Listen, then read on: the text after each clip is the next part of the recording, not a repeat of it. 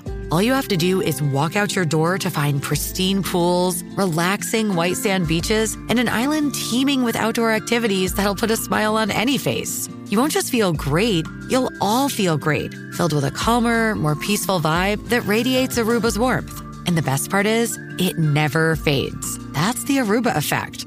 Plan your family trip at Aruba.com.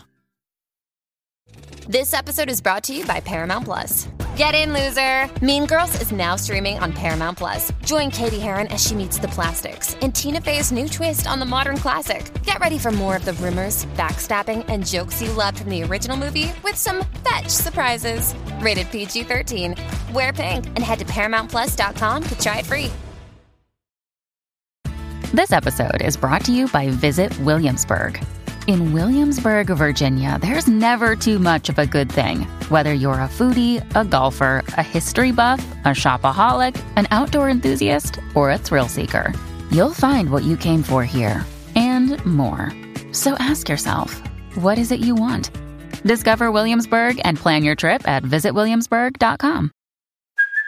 Hey, it's Kaylee Cuoco for Priceline. Ready to go to your happy place for a happy price? Well, why didn't you say so? Just download the Priceline app right now and save up to 60% on hotels. So whether it's Cousin Kevin's Kazoo Concert in Kansas City, go Kevin, or Becky's Bachelorette Bash in Bermuda, you never have to miss a trip ever again. So download the Priceline app today. Your savings are waiting. Go to your happy place for a happy price. Go to your happy price, Priceline. Dreaming of a better sleep? Tossing and turning is not your destiny. And Ollie is here to help. Ollie invites you to sink into sweet, sweet slumber to improve your mental and physical health and overall wellness. More than just melatonin, Ollie's ingredients help you unwind your mind for a delightfully dreamy drift off. Sleep is on the way at Ollie.com. That's OLLY.com.